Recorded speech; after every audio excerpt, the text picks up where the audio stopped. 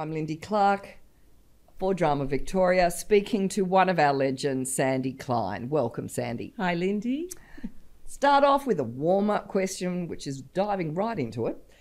How, when, and why did you get into drama education? Well, I think I was born to teach because I can remember I must have been 5, maybe I was even a bit younger, and my next door neighbour, Ross Haggard, who's now the Chief Assessor of VCE English, we played schools at my home. And every day after school we took it in turns. Who was going to be the teacher? Was it Ross or was it myself? And all the kids in the street who were our friends, they were the students. So we played schools every day and we loved it. And we both did end up being teachers. So for me, I started out at high school. I went to Caulfield High School, and in year 10 there was this amazing woman called Sue Clark, who you might know, and she turned up when I was in year 10 and offered this new subject called drama. And I thought, this is fantastic. Absolutely loved it. She wrote plays that we did musicals, and that just really set me on that path. And I still remember she did this performing arts festival and she put on the play The Stronger by Strindberg. Wow. And it's so long ago, and I will never forget it. And I used it so often in my teaching. I just loved that play. And then I went on to Monash Uni, and I took a teaching studentship, which was a very generous gift by the Labor government at the time. And you had to agree to teach for 3 years at the end of your degree. I thought, oh, that sounds good, because I didn't know what else to do. And at Monash, I studied music, and I did lots and lots of research. I ended up doing my master's in Indian music, lived in India for a few years. And I kept deferring this studentship, thinking, oh, sometime, I'll face it sometime in the future. And I was still going along an academic route, very much loving this whole Indian music thing. And then the department said, time's up, you have to go and do that dip ed. So, okay, so they dragged me, kicking and screaming to the dip ed. And the minute I walked into my first teaching round, I thought, yes, this is it. This is what I want to do. This is what I love. So I started teaching as a music teacher at Hampton High School, which has now been absorbed into Sandringham Secondary College. And I taught music. And in the first year, I wrote a musical. And the musical was based on all these Beatles songs that I loved. And it was a good show, but I thought, oh my gosh, I just know nothing about the production side. So I enrolled at night to do a grad dip drama education at Melbourne State College. Wow. And it was an amazing course. And I kept putting bits of drama into my music classes, and slowly they became drama classes. And I thought, no, this is what I really want to do, not the music. I'll do drama, but I'll have a lot of music in it. Okay. So that's where I went from there. What was your musical called? The musical was called All You Need Is Love. Oh, fantastic. Great.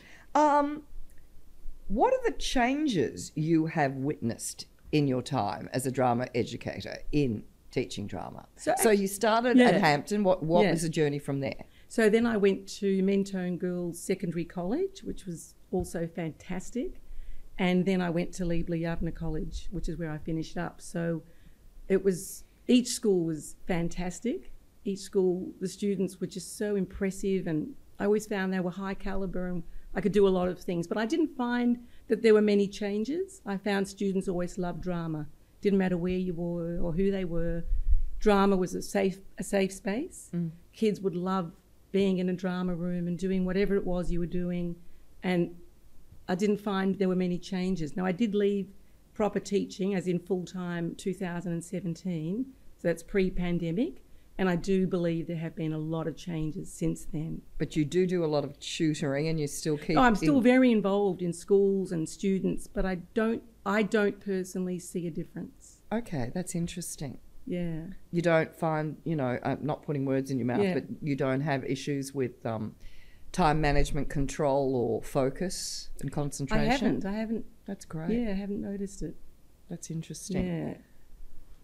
Highs and lows in your career. Could you give me a little rundown on some of the highs? And you can go with the lows if you want to. Well, I'll only go with one low because I don't like dwelling on the negative.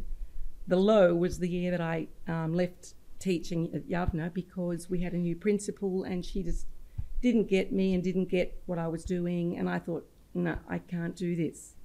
And so I just decided to leave, which was earlier than I had wanted to leave. But it was the right thing at the right time. So that's the only low that I'll dwell on, that I do dwell on, if I dwell at all. Some of the highs. Highs. The highs, oh, there's so many.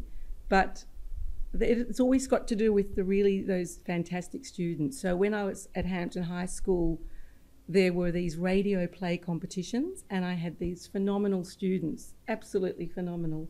And they wrote a radio play. I can still hear it, all of it, and they won. It was a competition, and they won first prize. And those students went on to become extraordinary adults.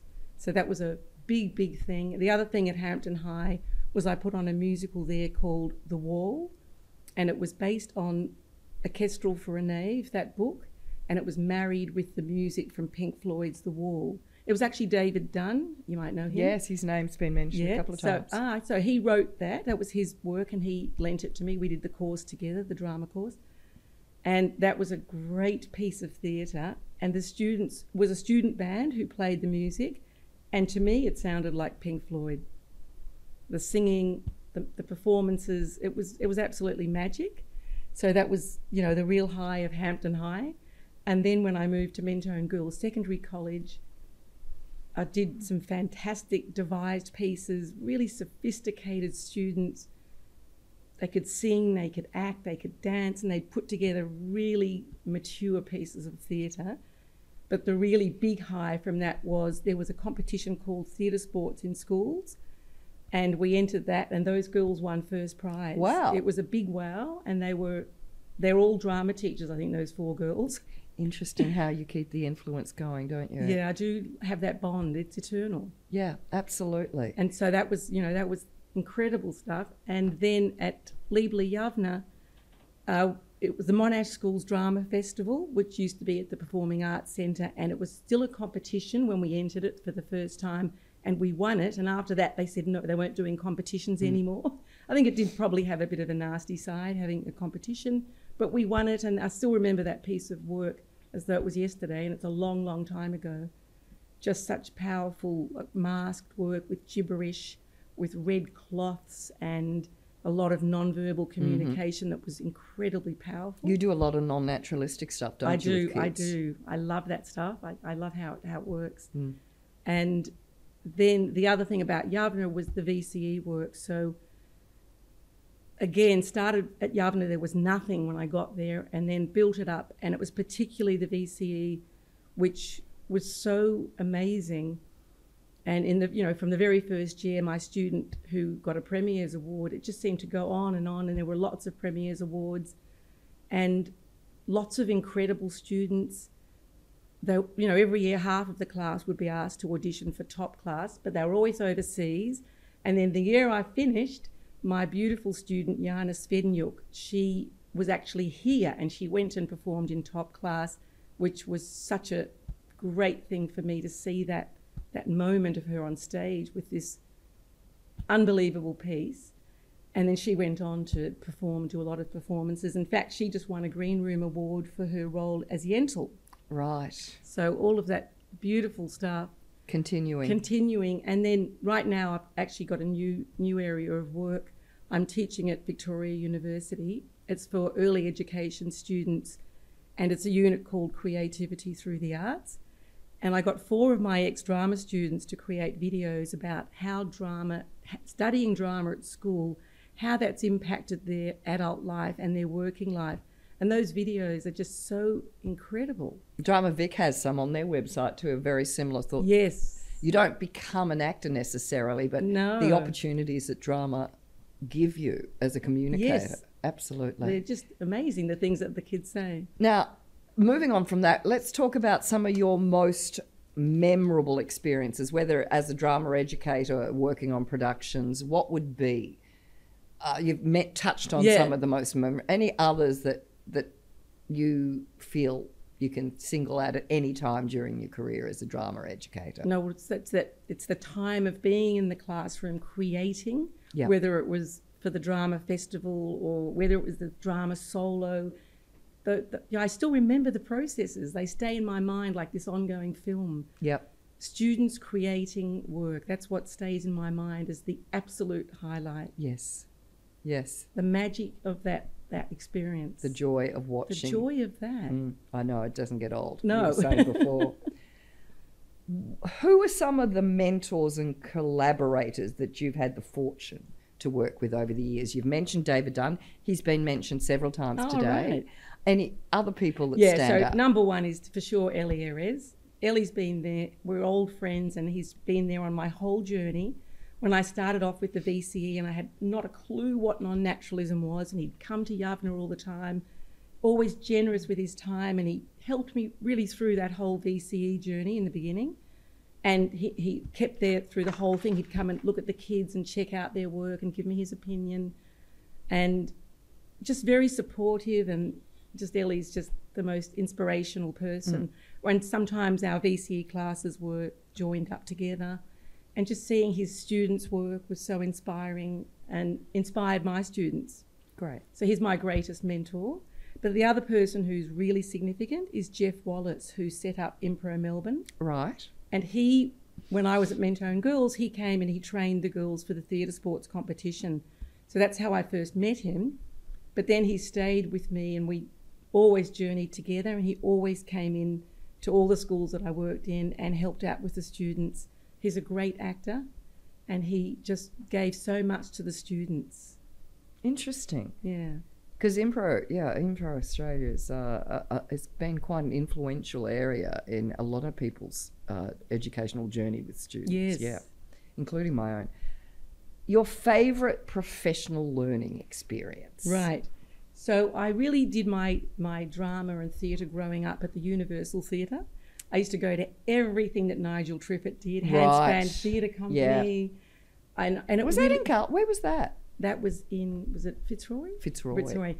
And just the puppets and the poles and the music and the masks and everything that he did, I really took that on, and I used it a lot in my teaching. And I just loved everything. Every show was magic. And Philippe Gentil, I used to love to go and see when it came, everything that they did. Again, that non-verbal communication, music, just brilliant stagecraft that just is so magic. Yeah. Absolutely magic. And the best in-service that I ever did was at a Drama Vic conference, Born in a Taxi. So they did a workshop. Have you ever seen Born in a Taxi? No, but I've heard of them. Oh my gosh. So they are a group that do a lot of, it's all improv movement. They still around? I believe, yeah, they are. They actually are. Fantastic. And so they did a workshop at Drama Vic, and then I brought Nick Pappas into our school, and he did work with my students. That was just incredible stuff.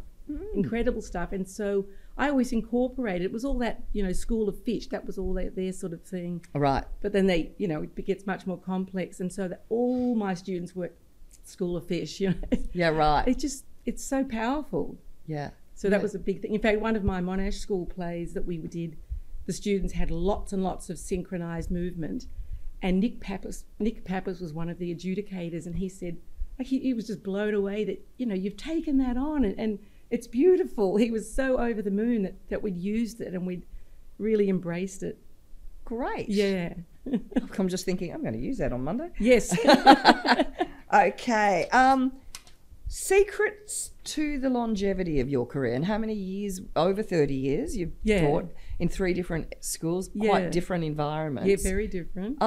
What would you say is the key to that longevity? So I've heard it said by another great drama educator, but this speaks to me, is that teaching drama keeps your soul young. And I know that when I'm doing it, I feel really young. I feel really alive, really, it just empowers me. It's invigorating, that whole thing. I've always, when I was young, I always loved Alice in Wonderland, and I was always looking for the doorways and the Narnia, the entrance to the cupboard. I was constantly looking, where is the back of that cupboard? And drama just embodies all of that. It's that magic, and it's that finding the hidden doorways. That's what drama is. Yeah, yeah. So just finding it all the time, that'll keep you going. Let's talk about, over those 30 years, artifacts or memorabilia that you've kept that are very special to you. Yeah. What would you have? And have you got anything here you want to share? I didn't bring anything because most of it, all of it is in my mind. Right. All the memories in my mind, they're really strong and they're eternal. Like, I do have a big box at home with all the love letters in it, and I've got, you know, they are love letters. They're love they? letters. And I've got all the invitations and programs from the Premier's Awards and everything that we've won. And that's all beautiful. And the other really lovely artifacts, in the drama room, especially with the senior students, I used to have a kettle and I'd always have herb teas. And we always used to drink tea. That was part of the drama class. And so I always used to get as a gift a teapot and a teacup. And I've got a whole cabinet, and that is full of the most beautiful teacups and teapots. So they're my greatest artefact. That's a wonderful story. Herb teas to calm them down. Yeah. It's a win-win, isn't it? Yeah. Okay, finally, what advice would you pass on to the next generation of drama educators? I would say be passionate. When you're passionate, when you're excited, the students will pick it up and they will be excited. You have to believe in them, and you have to really get the best out of them that you can, because each student is unique. And I'm sure my students always felt that I loved them. And I did. I loved them deeply. And that it's a very deep soul connection when you teach drama. It's not just a normal teacher-student relationship. It's a very, very deep connection, and it's eternal. Yep. I can think of things that students said, you know, I can remember in year 7 we'd just be doing a little theatre sports game, but the look in your eyes, like you really wanted to know what we were going to do. You're so engaged. And I think you have to be present and just believe in them and let them feel that you love them and that you really care about everything that they're doing. Yeah. That's the secret. Thank you, Sandie. And on behalf of Drama Victoria, I'd like to thank you very much for being the legend you are. Thank you so much.